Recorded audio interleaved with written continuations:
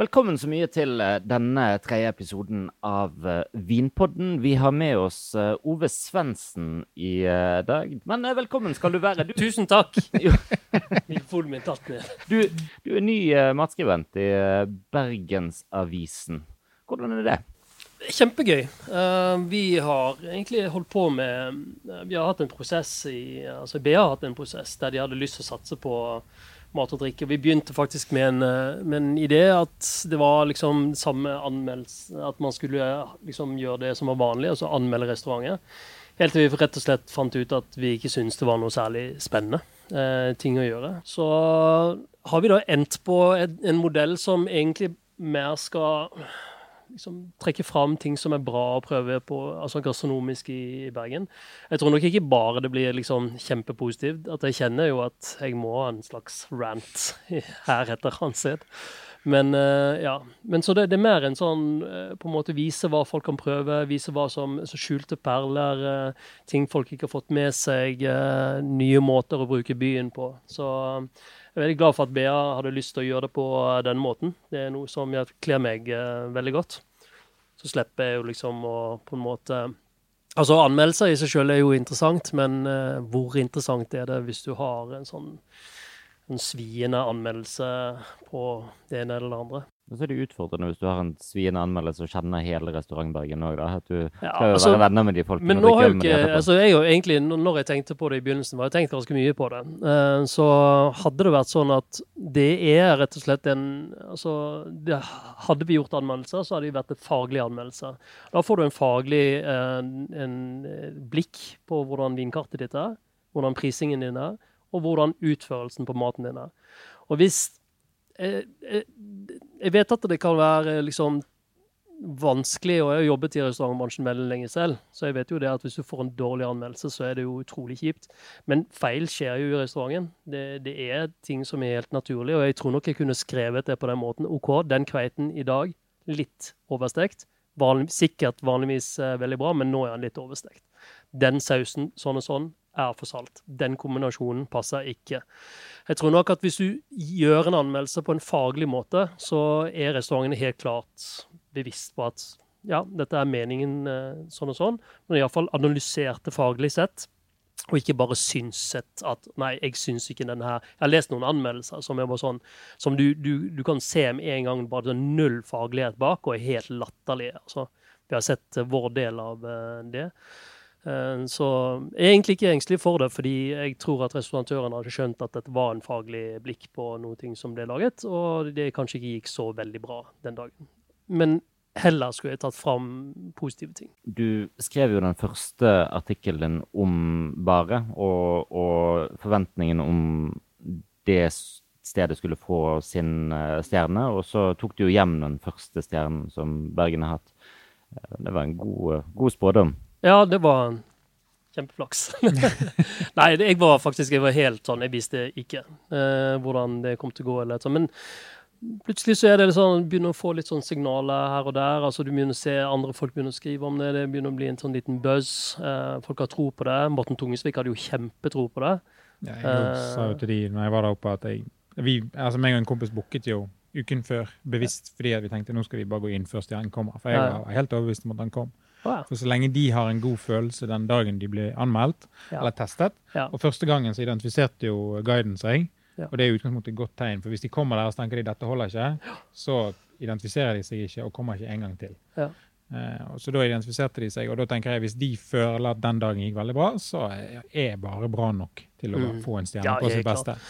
Og når det sagt, så det jo Koloniale bra nok til å få en stjerne. Det mener jeg helt klart. Satser de jo litt? Nei, vi har ikke satset nå, men tidligere når de har satset det, helt klart. De har holdt et nivå som var et stjernenivå. Ja. Men selvfølgelig svingt litt, og så har det nok vært litt tungt, fordi man har jo ikke fått den oppmerksomhet i byen. Nettopp. Nå det vel 1,5 år siden de ga seg på en måte med fine dining-biten, så de ga jo opp rett før guiden til Louis Busanza for å komme til byen. Det jo litt synd, for det hadde jo vært utrolig fint å ha 2 stjerner. Ja, neste år. 2 stjerner. Men ble det delt ut noen bibber samtidig som de stjernene, eller? Det vet jeg ikke. Det kommer vel ikke ennå, tror jeg. Jeg tror ikke det blir sagt på seremonien. Så det må vi vente på guiden og se. Nå er jo Lysverket hadde vel 2 gafler i fjor, det får de jo helt sikkert i år også. Jeg tror de kanskje får en til, fordi at de har jo løftet seg, i hvert fall ifølge de selv. Jeg antar at det holder i det. Og Bib, typisk matbaren, er jo helt klart Bib-nivå, sånn som de holder på nå, synes jeg. Ja. Både matbaren og Kolonial 44 også til en viss grad kanskje, hvis ikke det er litt for forseggjort. Jeg er litt usikker på nøyaktig kriterier som ligger i Bibben, annet enn at det skal være rimelig og bra. Når du skal fortsette å skrive om mat i Bergen, hva er det du ser etter? Hvordan vil du at spalten din skal utvikle seg? Jeg vil gjerne ta det som det kommer. Vi har tenkt å ta imot egentlig tips fra folk som ser at dette her kan være gøy, dette her skjer, dette her er spennende, noen gjør det bra. Jeg har veldig lyst til at de restaurantene som på en måte, og vinbarer og restauranter og konsepter, folk som tør å satse, altså sånn som bryr seg, sånn så bare og andre steder, kolonial, mange konsepter, folk som gidder å gjøre noe for byen for at det skal skje aktivitet, de synes jeg bør bli lagt merke til. Så det kommer jo en sak ut nå på fredag, som liksom ølsteder å besøke. Så det er verdt å sjekke ut. Dette her er ølsteder på en liksom liten flekk av Bergen, 5 forskjellige, som er bare sinnssykt bra, høy kvalitet. Det er liksom, og plutselig så har du glemt at det finnes sånne steder som Baran og sånne ting. De har 260 øl på kartet sitt. Du skal ikke glemme det da. De må bruke det for det det er verdt. De ble jo godkjent til brygging og etter hvert, ikke det? Jo, altså Baran er veldig morsomt, for de har jo holdt på i 18 år. Han er bartenderen som er der, Ali. Han har jo servert i 18 år. Han er fremdeles superblid fyr, altså. Men de startet med å lage sitt eget safranøl. Og jeg var ute på en sånn runde med Rolf Bergesen, og Rolf sier at dette er den dårligste ølen han noensinne har drukket. Så nå, nå har ikke de safranøl lenger. For det var en sånn, Rolf beskrev det med at, vi elsker safran så godt der. Se hvor mye vi kan ha oppi øl. Det er bare mer enn bare bedre. Så ble det bare helt krise. Bytter det ut med humle på en måte. Ja. Men de har sluttet med det nå, og nå er det fritt frem. Og det er liksom alle ølene på en TV, liksom. Du kan lese om de på Untapped, og det er jo stilig. Og så interiøret er bare merkelig. Altså det hele stedet er bare merkelig. Men de har all denne ølen da. Det er helt innsides. Altså utrolig gøy. Hvis du bestiller en sånn hveteøl, en sånn Hogarten-aktig, bare kulere, så får det kommer kun i 06. Kommer i en sånn svær bøtte. Jeg så en 19 år gammel jente som kjøpte sånn en bøtte med øl. Den står jo litt større enn hodet hennes. Utrolig bra. Sitter der og drakk denne. Fantastisk morsomt. Så altså sånne historier synes jeg er gøy å fortelle. Folk som prøver på noe, folk som satser på noe, folk som gjør noen ting bra for Bergen sentrum. Der er det viktig at BA har lyst til å stille seg bak akkurat denne lille delen der, og få ut de gode historiene til folk, og ikke minst få folk til å gå ut mer, prøve litt ting, lav terskel. Trenger ikke være en sånn 7-retters med viner hver eneste dag, altså. Kan bruke restaurantene og stedene på en helt annen måte. Det har kommet mye casual de siste årene. Altså det har jo vært en trend en stund, at det har kommet en del rimelige ting, men som er kvalitet, men som er enklere, men relativt rimelig. Så du kan gå ut og spise og drikke et eller annet i en vinbar, eller en gastrobar på 250 kroner med en drikke, at du kommer unna med det. Ja, og det som er så veldig, veldig bra med akkurat denne mer casual og enklere, det er jo rett og slett at stedene blir spesialiserte. Du vet at hvis du skal gjøre sånn og sånn, så kan du gå der for å gjøre det. Det blir ikke sånn de type menyene som er så gigantisk store, at liksom, altså store menyer, folk tenker jo ikke på det, men store menyer er veldig dyre å opprettholde. Så at du kan servere et produkt mye rimeligere hvis du sier at vi har dette, men vi har ikke denne Coca-Colaen. Så er det mye enklere å få driftet det. Det håper jeg at folk kan skjønne. Og altså, matspalten kan være med å få folk til å gå på og bruke de stedene som faktisk er spesialiserte. Fordi det er jo et kjempebra tilbud. Det er jo ikke akkurat, du går ikke så veldig langt når du går rundt omkring i Bergen, altså. Nei, det er jo noen rekker så godt som alle stedene med 20 minutters gange. Ja, helt klart. Disse ølstedene jeg snakket om, det er et område på størrelse med parkeringsplassen til IKEA. Jeg mener det er bare, du går fra en ende til den andre, og så er det 5 fantastiske øl bare midt i dette. Hva tenker dere om fremtiden til serveringsbransjen? Kanskje ikke bare i Bergen, men i Norge som sådan. Hvis vi skal ta Bergen spesielt, så kan vi jo si at det er rundt 400 skjenkebevillinger i Bergen. Der er litt under halvparten av de som går i overskudd. Kommer vi til å se en rekke med konkurser, halvparten av stedene legger ned og så videre? Jeg tror vi på vei mot en profesjonalisering og en grupperingsløsning. Det ser man satt i Oslo for noen år tilbake at det flere og flere steder som eies av en gruppe, som gjerne har sånn mellom 3 og 10 steder. Jeg tror du får mer av det i Bergen. For det gir deg jo en helt annen forutsigbarhet og litt mer muskler, og du kan putte mer penger inn i pusse opp og gjøre ordentlige ting. Vi ser litt med det som Alex gjør, og der jo andre grupperinger også i Bergen som har flere steder. Og det tror jeg nok reduserer mengden konkurser som sådan. For du vil ikke merke det på samme måten, for de kan gjerne prøve et konsept, og hvis ikke det funker, så kan de droppe det, og så kan de lage noe nytt, og så det samme gruppering. Og så det på en måte ikke det samme. Men ellers så tror jeg nok at lønnsomheten i bransjen neppe endrer seg nevneverdig med det første. Selv om folk går mer ut gradvis. Men det starter jo bare nye steder også. Og jo færre butikklokaler vi har i sentrum, som jo en trend, så jo mer skal jo noen andre ta over, og det jo så sett uteliv i en eller annen form. Ja. Nei, jeg tror det riktig det du sier. Altså, da har vi fordelen med å få stordriftsfordeler. Det tror jeg bare positivt.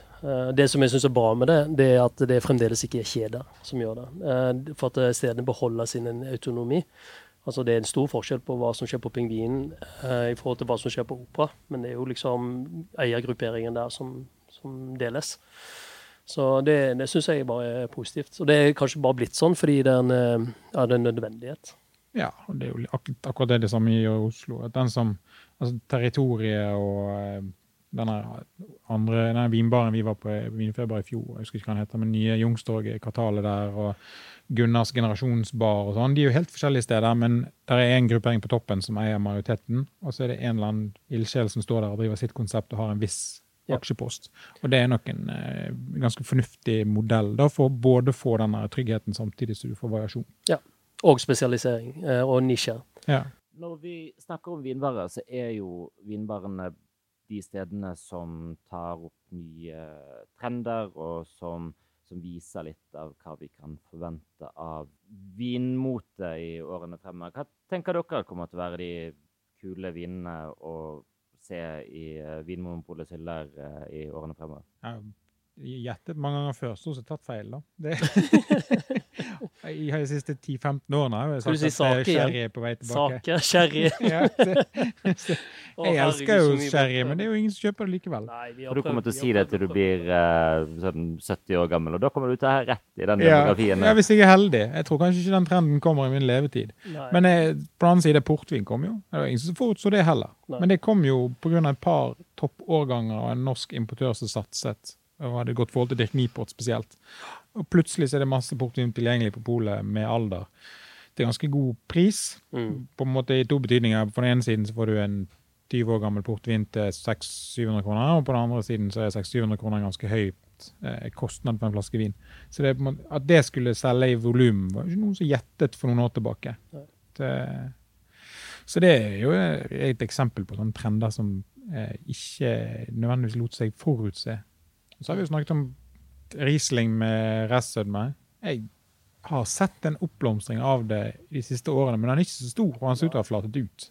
Det jeg ser. Den en tung, et tungt dyr å drive fremover, den Rieslingen med restsødme. Altså alle vinkelnerne elsker det jo. Ja, kabinettet jo utrolig deilig. Men... Ja, helt fantastisk. Men det fremdeles en svær sånn sosial misforståelse der, og det fremdeles relativt folk tror at det white trash å drikke kabinett, altså. Det tungt å snu på noe sånt. At hvis du forbinder det med liksom lavere sosial status å drikke søte viner, og det gjør jo folk, så det vanskelig å snu. Du merker det veldig godt når du står i baren, og så kommer der en person, og så sier de, jeg skal ha et glass hvitvin tørr. Og den skal være veldig tørr. Ja. Den skal helst gå ut av seg selv. Jeg ser jo litt andre trender også, som det kommer flere viner fra Savoie, for eksempel. Det spennende, og det et tilbud som vi for 1 eller 2 år siden ikke hadde overhodet i Norge. Vi ser noe som jeg tror kommer til å bli en ganske sterk trend, som Spania, og det nye Spania, med syrlige, friske og ganske lette viner, heller enn det der tunge eikehelvete som de har holdt på med, som høy kvalitet til lav pris, som jeg tror er en vinnende kombinasjon. Og så er det jo en del nye i verden, sant? Både med kanskje spesielt California og Sør-Afrika som jeg tror løfter seg. Jeg hadde nær sagt Australia også, men jeg har jo brent opp hele landet. Så. Hvordan du ler, det er for tidlig å le av noe sånt. Nei, det er forferdelig. Ja, men uansett.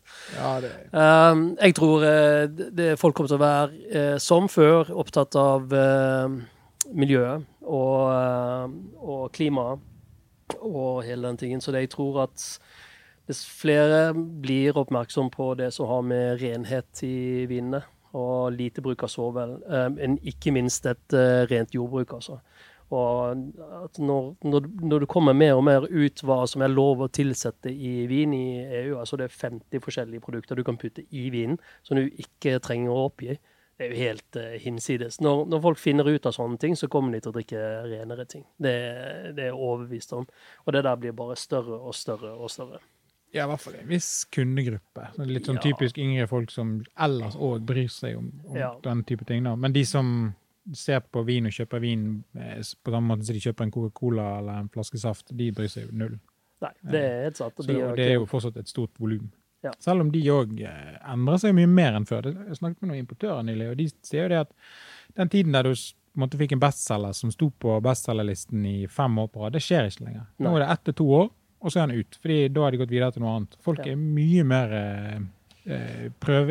vilje til å teste nye ting, mye mer interessert i det og jakte hele tiden på noe nytt. Selv de som skal ha en bag-in-box til minst mulig penger, er fortsatt villige til å prøve en ny bag-in-box med omtrent samme prisskikt. Men det synes jeg er veldig, veldig bra, altså. Fordi det har jo vært sånn at viner som har blitt, jeg husker en sånn bulgarsk vin som kom for mange år siden, som heter Burgos, og en eller annen sånn årgang, men de fortsatte å selge den i 8-9 årganger. Og så var det bare den første årgangen som var noe særlig bra. Altså folk bare, nei, det er helt greit. Nei, men folk er mer kritiske, og det synes jeg er gøy. Men det mener jo også det at det lover også en bedre fremtid for viner som er lagt mer naturlig, med lite intervensjon. Fordi plutselig så, altså, jeg tror nesten alle har vært innom en sånn vin nå. Kanskje de ikke likte det første gangen, kanskje de syntes det var sånn eller sånn, men de har i hvert fall vært innom det, de mest sannsynlig snakker om det, og mest sannsynlig villige til å prøve det kanskje hos noen andre på en fest en gang, helt til de finner noe de liker. Og når de finner ut at de liker det, så er liksom grunnene for å drikke en sånn vin, og for å investere og bruke penger på små independent vinbønder, det begynner å bli mange sånne overbevisende argumenter for å kjøpe noe renere, rett og slett. Og det tror jeg folk, hvis de ser det mulig å gjøre det innenfor samme prisklasse, så gjør de det. Vi har jo en podcast til som heter The Wine World, der vi intervjuer forskjellige personligheter, og spesielt vinmakere i vinverden. Og der har jeg brukt ganske mye tid på å spørre om det som handler om klimaendringer og sånne ting som det. Hva tror dere må til for at man skal lage god vin i den nye virkeligheten som handler om mer ekstremt klima og spesielt varmere vær? Ja, skulle si. Man må bruke mer tid og energi på det, antageligvis. Ja. Det er nok det viktigste. Men nøyaktig hva som skal til, er det vanskelig å si. Ja, det er jo folk som lager ekstremt friske viner fra noe av de varmeste områdene i verden. Så det der med temperatur, det har jo med teknikk å gjøre, og savoir-faire. Ja, og internt i hver region kan det være ganske store variasjoner fra mark til mark. Det er jo Douro-viner på 11,5-12% hvite, som er utrolig friske og lette. Men det er jo et særdeles solrikt område, og er du på feil sted, det er jo klin umulig, men Det handler faktisk om sted. Altså hvis du er i typ Languedoc-Roussillon langs havet der, så det er jo et ørkenlandskap. Det er jo tørt, supertørt, så vi har jo ikke problemer med råte og sånt. Men hvis du for eksempel er i Baden, da har du store problemer med råte. Skal du fortsette å lage vin der, så må du nesten begynne å, altså det er jo mange produsenter der som satser på andre typer, altså råteresistente drueplanter. Og det er en helt annen form, og det er en druenavn du aldri har hørt om før. De er avhengig av det på grunn av klimaet sitt. Så det begynner å bli evident at folk ser på hva som er i sitt nærområde, der de lager vin, og så må de prøve å gjøre det beste ut av det som de har. Men jeg tror nok det er en del vinområder som blir vanskelig å lage vin i fremover. Det vet vi jo, at vi har sett i denne varmekartene, hva som kan skje. Men samtidig så det, jeg tror moderne, altså teknikk, rett og slett, jeg tror vin blir mer eksklusivt, det vanskeligere å få ut den samme store mengden av det, kanskje. Eller at de blir endimensjonale og kjedelige, kanskje hvis de sånne store produsenter. Ja, eller at de flytter de store produsentene til andre steder det lettere å dyrke. Kanskje sånn som California, som jo har hatt akkurat samme problem som Australia med enorme skogbranner. Ja. Det kanskje risikoen for høy for de største produsentene. De er ikke villige til å ta den kostnaden og begynne å flytte seg lenger nord til Canada, for den saks skyld. Altså, det er jo, men jeg vet ikke hva som er tilgjengelige land da. Det er jo det meste av dyrket, altså egnet land er jo allerede dyrket. Ja. Så det er jo en utfordring. Pluss at vi har jo et problem med at vi egentlig trenger litt mindre dyrket land i mange områder. Vi trenger mer skog. Og da er det jo en utfordring å skulle ta skog for å dyrke vin i et egnet område. Ja. Det er noen som sier at det er Chablis-jordsmonn i Latvia. Er det sant? Ikke peiling. Jo, det er samme bassenget, det samme havnebassenget under det.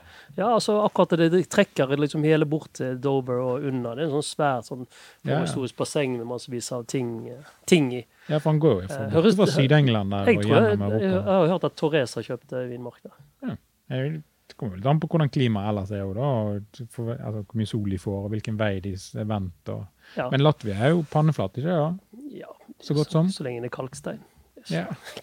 Altså, Klaus Petter Keller lagde 12 liter Riesling i Søgne i fjor, så Ja, jeg tror ikke han tjener så voldsomt mye penger på det, men han forventer jo at det Søgne er jo syden i Norge da, det er faen med fint altså. Ja, men der så de dyrker så mye poteter, hva heter oppe i Sogn og Fjordane?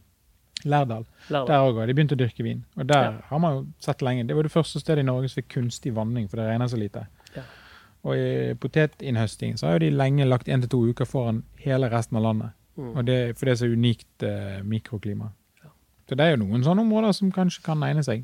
Og så folk liker å dyrke vin. Det er gøy å prøve. Ja. Så hvorfor ikke?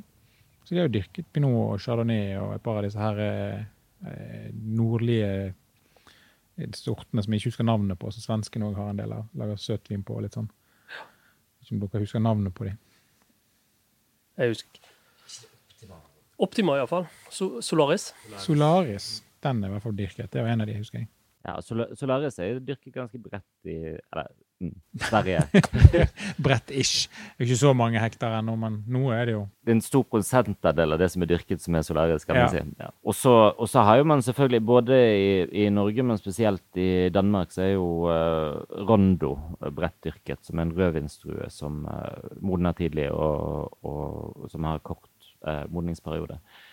Jeg har hatt noen sånne ganske interessante diskusjoner med forskjellige vinmakere. Den ene er jo Tom Lubbe, du nevnte jo Roussillon, sant? Han lager hvite viner på 10,5% alkohol i ørkenen i Roussillon, mer eller mindre. Den andre er jo dette tilfellet som handler om Bordeaux, som har tillatt Touriga National og Albarino blant annet til en produksjon av sånn 5%, inntil 5%. Så det er jo tilforlatelig, men det er jo likevel et sånt tegn i tiden på at nå må vi gjøre noe med drueutvalget vårt for å fremdeles kunne produsere kvalitetsvin i et område som har produsert vin siden romertiden. Den tredje er kanskje Stefan Reinhardt, som jeg snakket med i februar, som er Robert Parker, sin Tyskland-korrespondent, som sier at han tror i løpet av de neste 10 årene at kabinettstilen av Riesling kommer til å forsvinne, fordi det blir for varmt der. Og det han sier er at, ok, i dag så har vi kanskje et ukes vindu til å produsere kabinett, og så blir det for mye sukker i druene. Men det er årganger der det er 90 grader på bakken i Mosel, i de her bakkene som de produserer kvalitetsvin i. Og hvordan går det an å lage kabinetter da, hvis det er så varmt på bakkene og så varmt i området? Sånn at vi ser jo helt klart utfordringer og endringer i hvordan man tenker viner.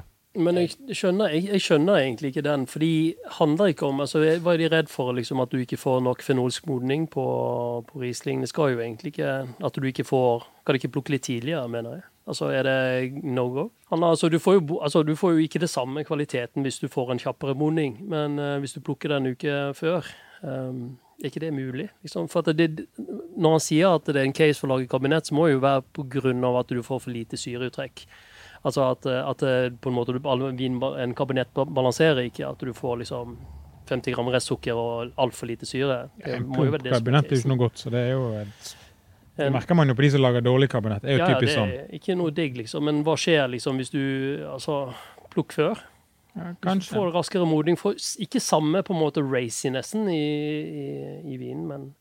Og så tror jeg også, det er jo kanskje folk, jeg vet jo de som lager friske viner fra varme områder, de har en tendens til å plukke, det plukker vi nå, og det plukker vi, og så blender de vinen til slutt. Og dette er jo ikke en sånn utysk måte å lage vin på. Altså, Jochen Dreisegacke lager jo vin på den måten. Han er jo liksom 30-40 sånne på en måte fat, så han driver og blender ting i. Ja, noen det er vanlig å bruke Bordeaux-metoden, altså assemblage-tingen der også. Ja, og i Mosel er det jo noen marker som er kjempehøyt oppe, som jo de har slitt med å få modent før noe nettopp, og fortsatt ikke nødvendigvis blir modent hvert år. Kanskje de kan bruke de til kabinett. Altså, du ser jo problematikken i California. California har jo lenge snakket om at det går ikke an å lage Pinot på under 14% som også har fenolisk modning. Men det stemmer jo ikke, for det er jo ganske mange gode produsenter etter hvert som lager veldig gode Pinot på 12-13% som... Det er bare å putte stilker i. Ja. Inn med stilker og plukk tidlig. Men veldig gøy at det er faktisk en trend. Det heter ikke, når du har stilker i vinen, det heter bare whole bunches. Ja. Det høres så mye bedre ut. Ja, det gjør det.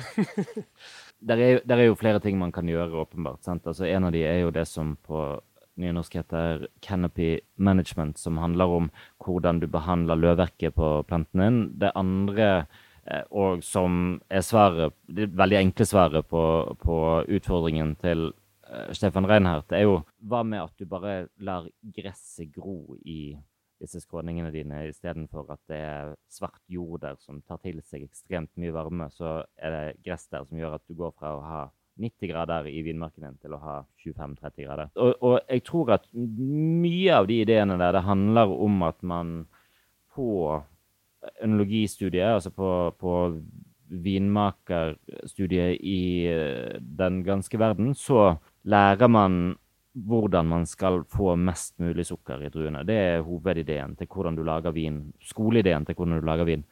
Og jeg tror at det må en endring til også i det studiet, det må en endring til i litt av tankegangen på hvordan kan vi begrense sukker, hvordan kan vi begrense uttrekk, hvordan kan vi begrense en del av de tingene. Der tror jeg blir diskursen i vinproduksjonen fremover. Så spørs det da om det er godt nok betalt med kabinett. Det er jo som oftest de rimeligste vinene, med noen få unntak. Og da er spørsmålet, ikke det vi bruker så mye energi for å få en god kabinett, eller skal vi bare la det modne og lage en tørr GG-stilvin i stedet, og få dobbelt så godt betalt? Ja. Altså, så markedet styrer ut en viss grad også. Så lærdommen på vår del får jo være å kjøpe noen kasser med kabinett som vi har fremover. Ja, det er lurt. Det er alltid det lureste. Ja, for de var jo 100 år, så ja, det er jo... det er fantastisk. Ove, du har gått fra å jobbe i mange lange år bak bar, i restaurant, i servering, og så har du begynt å jobbe i ditt eget selskap. Og hva er det du gjør der egentlig? Hva gjør? Nei, vi fyller dagene våre med mye forskjellige ting. Så jeg tror at i løpet av den tiden som restaurantør og vinkelner, så har jeg lært, og som typ sånn daglig leder, så har jeg lært å være rørlegger, og en del andre sånne skills som du faktisk får. Og type sånn, du skriver, du lager sosiale mediekampanjer, du holder på med mye forskjellig. Da. Jeg tror akkurat det der å holde på med mye forskjellig har gjort at meg og Anniken i Ypper egentlig klarer oss ganske fint. Vi gjør mye forskjellige ting. Altså hvis du tenker at ok, nå skal jeg begynne for meg selv, bare ha vinsmakinger, så går det ikke, det kommer ikke til å gå så veldig bra. Altså. Det er en blanding mellom det, og pluss selvfølgelig også det å lage enkel, men god mat. Jeg tror egentlig, og erfaringene mine som jeg har jo vært kjøkkensjef på et sånn lite sted ute i Leikanger. Det er sånne erfaringer der. Det å ha erfaring med å drive industrikjøkken og lage liksom 1000 kanapeer hjemme, det er jo sånn gode erfaringer å ha. Og det viser egentlig bare at du vet hva slags logistikk som finnes i restaurantbransjen, og bruker de skillsene da til å være egentlig litt sånn åpen for mye forskjellige oppdrag. Skal vi ringe deg hvis vi trenger 1000 snitter? Ja, gjør gjerne det, altså. Vær så snill, gjør det. Det er jo det kjedeligste man kan gjøre på kjøkken. Men det Nei, men det har penger. Vi lager jo, altså, vi lager ikke snitter, så ikke gjør det. Men det vi gjør er jo linke opp kul mat, altså gøy mat, altså koreansk inspirert gjerne. Altså lage noe av det kjekkeste vi gjør, lage bosam og sette 2 kule petnatviner til. Det er jo, sånne ting er kjempegøy å holde på med. Og det som er stilig, det er at når vi er ute og sier at altså vi lager ikke disse bacon-dadlene, for det gjør vi jo rett og slett ikke. Det er jo så lett. Ja, men det er ikke bare lett. Det er jo penger i det, Ove. Altså, du må tenke. Penger i bacondadlene. Nei, det er jo... Men jeg tror folk liksom... De er interessert i at ting kan være litt annerledes, at det kan være litt sånn nisjete og gøy og annerledes. Vi gjør jo sånn smaking for folk, der vi serverer de en rett, og så får de 3 forskjellige viner, og så er det sånn, hvilken er det beste av disse her? For jeg synes det er gøy å ha gastronomien på den måten der. Det er jo sånn vi jobbet på Vinkelner-studiet, akkurat som man sitter når man studerer. Nettopp. Og det er jo veldig lærerikt. Det er jo, jeg tror du har helt rett i både 2 ting der. Det ene er at folk vil ha noe spennende. Vi snakket om før at folk har lyst til å prøve nye ting i mye større grad enn de gjorde før. Og det andre er at i vår bransje må man, og det gjelder jo din kanskje enda mer enn vår, men du må ha et bredt spekter av skills etter hvert. Det holder ikke å åpne dørene og så servere det du skal, og sørge for at du blir flink og har god service, og for din del heller. Du kan ikke bare si her er pakkeløsningen hvem vil kjøpe. Du må ut. Og jeg tror nok vi har vært veldig fokusert på at vi tilbyr noe som man faktisk ikke finner så mye ute lenger, og det er rett og slett vertskap. Det finnes ikke vertskap på færre steder som har et ordentlig vertskap. Altså noen som vet hvem du er, møter deg, sørger for at du har det bra. Det er liksom en sjeldenhet. Alle restauranter skulle hatt verter ansatt som sin jobb var å ta imot stamgjester og folk som kjenner, og så er til stede på den. Men det er jo klart en tøff jobb å gjøre hvis du skal være på beina 7 dager i uken på restauranten din, og være vert. Utfordringen med å få den kontinuiteten. Det har vært bransjens utfordring i lang tid. Ja. Og det er jo en av suksessene lenger syd i Europa, der folk står mye lengre i service. Altså folk går av med pensjon som servitør, og driver en eller annen trotteri eller en bistro i Paris, eller hva man gjør. Og da kjenner du igjen de samme folkene som kommer til lunsj hver dag, eller til middag om søndagen, eller hva noe enn det. Og det gir jo en helt egen tilhørighet, klart. Og det har manglet i norsk restaurantbransje i lang tid. Ja, det er rett og slett en bevissthet vi ikke har. Og det er egentlig det er helt utrolig at vi klarer å overse en så viktig del av faktisk det som er når folk går ut. Folk går aldri ut fordi de er sultne. Det er jo ikke det de skal. De skal ut og treffe andre mennesker, og de skal være et sted de blir sett og blir ivaretatt. Og det er jo klart at hvis du bestiller noen ting fra Ypper eller meg og Anniken, så får du meg og Anniken. Da vet du at vi har hatt en dialog på forhånd, og du vet at vi har fagligheten nok til å stå inne for det vi har tenkt å presentere for deg da. Dere er i gang med å starte er det 3. utgaven av Vinmessen Petnat. Fortell litt om det. Vinmessen Petnat er rett og slett der jeg gjort det 3. gang nå. Det har aldri vært så populært som det akkurat nå. Så den 6. mars så kommer det ganske bra med folk. Vi har laget det fordi vi har tro på at det bør være en messe for de alternative vinene, som var ganske alternativ for 3 år siden, men som faktisk er mer sånn bare viner nå. Vi har bedt Norges beste importører om å velge de tingene som de har lyst til å ha med seg, som de synes er representative. De kan ikke ta med seg hva som helst.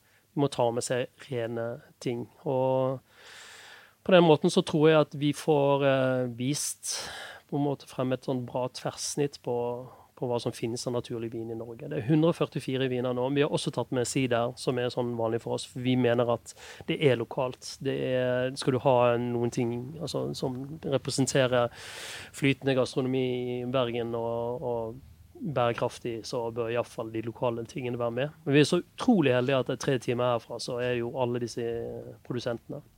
Så der kommer en representant, og så blir det vist forskjellige sider fra Hardanger på Petnat. Jeg digger det der, altså, egentlig så, det er jo sånne viner vi drikker selv, eller i hvert fall jeg drikker veldig mye vin som har lav intervensjon. Altså, det er vanskelig å vite hva vi skal kalle det. Det er en hel podcast som vi skal kalle naturvin, eller naturlig vin, eller lav intervensjonsvin, nakenvin, råvin. Men det er jo, verden har jo valgt naturvin, eller naturlig vin, så da blir det bare hetende det. Men det er jo klart at det derne utsagnen der er utrolig misvisende. Altså, jeg ser for meg en sånn italiensk produsent som sier sier du at vinen jeg har laget ikke er naturlig nå, liksom? Da har du en... Ja, og det er jo et spekter, men samtidig så de fleste av oss vet litt hva vi mener med det. Men det er jo et problem i så måte, hvis man blir veldig sånn dogmatisk at det ekskluderer ting som ikke nødvendigvis burde vært ekskludert. Det er jo litt... Ja. Altså, det er jo tradisjonelle produsenter i Barolo som ikke gjør så mye annet enn å tilsette litt svovel, alt annet er naturlig. Ja. En av VDP sine første statutter, altså når VDP ble startet, så var en av statuttene at det skulle kun være en organisasjon for naturvin. Det er ganske vittig. Det er ganske vittig. Nå blir det nerdete. Hvis vi begynner å snakke om tysk vinlov nå. Men de sier jo da at med dette her med svovel og ikke svovel, så dette er jo ting som jeg har lest da, at det er liksom rundt sånn 1400-tallet når man begynte å tilsette svovel da, til viner, så at det også ble sendt ut sånn dekreter om at dette her skulle man aldri gjøre. Det er jo helt forferdelig. Helt feil. Så det er lov med svovel i VDP. Det er veldig lov med svovel. Men folk glemmer jo ut at denne svovel som tilsettes. Da. Altså, jeg har jo ikke noe problem med svovel så lenge liksom, den har brukt samvittighetsfullt. Men jeg reagerer jo med nysing og andre caser på dette her. Jeg har vært på noen turer i Tyskland som da rett og slett forkjølelseslignende symptomer etter alt for mange Sauvignon Blanc med veldig mye svovel i. Det skjer jo, rett og slett. Vi er jo mange som kan nyse Sauvignon Blanc, uansett om det er svovel eller ikke. Det er ganske frustrerende. Husker folk så, men svovel er jo naturlig og sånn. Det er jo ikke det, det er et petroleumsprodukt. Det er jo du trenger en oljeraffineri for å lage svovel eller noe sånt. Og det er jo ikke bare det er jo pulver. Det finnes jo i mange i mange grønnsaker og frukter er naturlig, og i druene for den saks skyld er det jo litt grann. Ja, hvis det er noe som har åpnet en pakke med liksom, kyllingfilet liksom, i det siste, så der er det jo ikke akkurat lite svovlig. Nei, det er derfor det lukter promp. Veldig. Smakte en vin fra Goisseau, en Saint-Brie, som er jo der Sauvignon Blanc. I Burgundia. Og så var sykt imponerende, altså. Bare fordi at det smakte ikke Sauvignon Blanc. Jeg satt og smakte på dette sammen med en til, og så tenkte jeg, hvis jeg hadde tatt det blind, hva hadde jeg tenkt at det var? Og da hadde jeg tenkt at det var en aligoté, og det synes jeg var imponerende for denne her Sauvignon Blancen. Ja. Nå skal ikke det være noen hemmelighet at Sauvignon Blanc synes jeg er en disturbance. Så du har smakt en feit Sauvignon Blanc uten lukt av Sauvignon Blanc? Helt som konge. Da en aligoté. Ja, men altså jeg tror jo litt av problemet til Sauvignon Blanc er rett og slett New Zealand. For New Zealand har fått... Ja, men de har kopiert New Zealand, mener jeg. Altså, New Zealand har jo hatt en enorm internasjonal suksess med en sånn her Sauvignon Blanc på steroider. Maksimalt aromatisk, lett gjenkjennelig. Og sånn ser mange produsenter i sånn ser har gått mer og mer den veien. Og spesielt med innførelsen av ståltank, som gjør at man får veldig sånn fruktige viner. Og selvfølgelig økning av sulfitt, for noen av de der Sauvignon Blanc-aromene er jo sulfittbindinger i tillegg. Ja, men det der er jo også sånne valg av gjærtyper, altså. Ja, du kan velge de gjærtypene som, altså, det finnes garantert en super New Zealand-gjærtype som gir New Zealand-aktige dufter på Sauvignon Blancen din. Det er jo rett og slett stikkelsebær med litt tropicitet bak. Ja, du kan putte den i plommejusen din hjemme, og så får du Sauvignon Blanc. Ja, du får jo det. Du kan kjøpe, folk vet jo ikke det, og det synes jeg også sånn Pet Nat og naturvin, rett og slett at viner med adresse, som Mostu kalte det for lenge siden, altså du vet hvor vinen kommer fra. Og det er så at vinen gjærer spontant og naturlig, det er kjempeviktig for meg i hvert fall. Det synes jeg er liksom en og de beste produsentene, apropos for å snakke positivt om noe som vi vil de beste produsentene i Sancerre på UFME, de lager viner som gjør naturlig og ikke har det der ekstreme, sånn som Vacheron for eksempel, eller Pur Sang, hva den heter igjen? Claude Riffaut er veldig godt. Ja, Riffaut og Paul Pierre. Ja, faktisk han oppdaget det for ikke så lenge siden. Det var overraskende bra. Men også han på UFME, som den store stjernen, som jeg ikke husker navnet på nå. Det er han som har pur sang, blant annet. De superdyre greiene.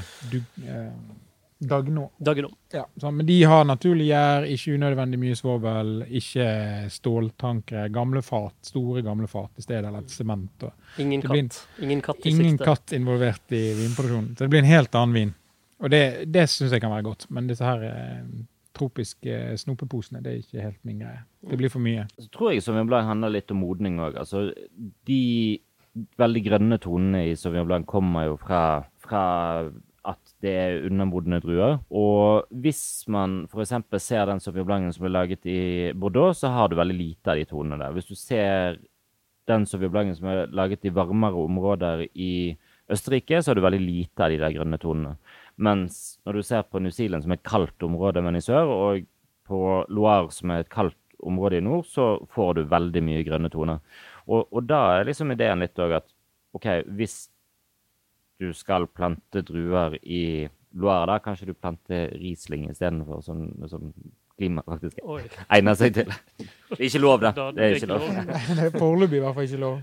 Sånn sett så var det jo litt rart å tillate Albarino og i hvert fall Touriga National i Bordeaux. Det er to ekstremt aromatiske druer. Det er rart at de velger to så aromatiske druer som sånne små tilsetninger. De har jo tradisjon for det når de kjøpte druer i Marokko. Ja, Marokko og Rioja. Ja. Veldig rart at de ikke har tillatt Tempranillo, liksom. For det har jo de brukt i alle tider. Ja, det har de jo. Men kanskje de ikke tør å innrømme det ennå. Men de har jo gjort det siden slutten av 1800-tallet, når Phylloxera spiste halve Bordeaux. Det er også en ny podcast. Phylloxera, ja. Phylloxera. Vinlusen. Det kunne vi jo nesten kalt podcasten. Det høres jo litt snusket ut. Ja, kanskje det. Hvis vinpodden ikke hadde vært tatt, så måtte vinlusen vært en god... Det er en oppfordring til noen andre her i Norge. Kall podcasten din for vinlusen. Begynn med en 10 timer lang utredning om Phylloxera. Phylloxera vastratix, hva er det? Det kan jo bli en ganske så nerdete podcast. Tror ikke du ble noen kioskvelter akkurat, men... En kioskvelter? Ja, hvis du har en lang podcast utelukkende om Phylloxera. Nei, sikkert ikke. Jeg har en bok faktisk som heter The Botanist Dilemma, som kun handler om vinlusens utbredelse i Europa. Men egentlig ganske gøy, for de prøvde jo så sykt mye rart for å bli kvitt den. Altså det er jo en historisk bok, så de gjorde jo alt fra å pisse på vinrankene sine til å gå rundt med sånne rare masker, og det var snorkelgreier. Det var så mye rart de testet, så det ikke ga noen mening. Ren desperasjon. Ja, det var så det. Tenkte det da, Frankrike? Nei, vi har ikke vin. De prøvde jo alt av sprøytemidler. Sprøytemidlene tok jo bare knekken på vinrankene fortere enn vinlusen. Men vinlusen ble jo værende. Men når de plantet nytt, så var jo vinlusen der, for den lå jo bare i bakken og ventet. Så det var jo selvfølgelig klart det. Det var jo et katastrofe for hele Europa. Tusen takk for at du kom, Ove Svendsen i Ypper. Dere som hører på denne kan også høre på den flotte podcasten The Wine World, som kommer ut nesten hver uke hos oss. Ha en fin dag.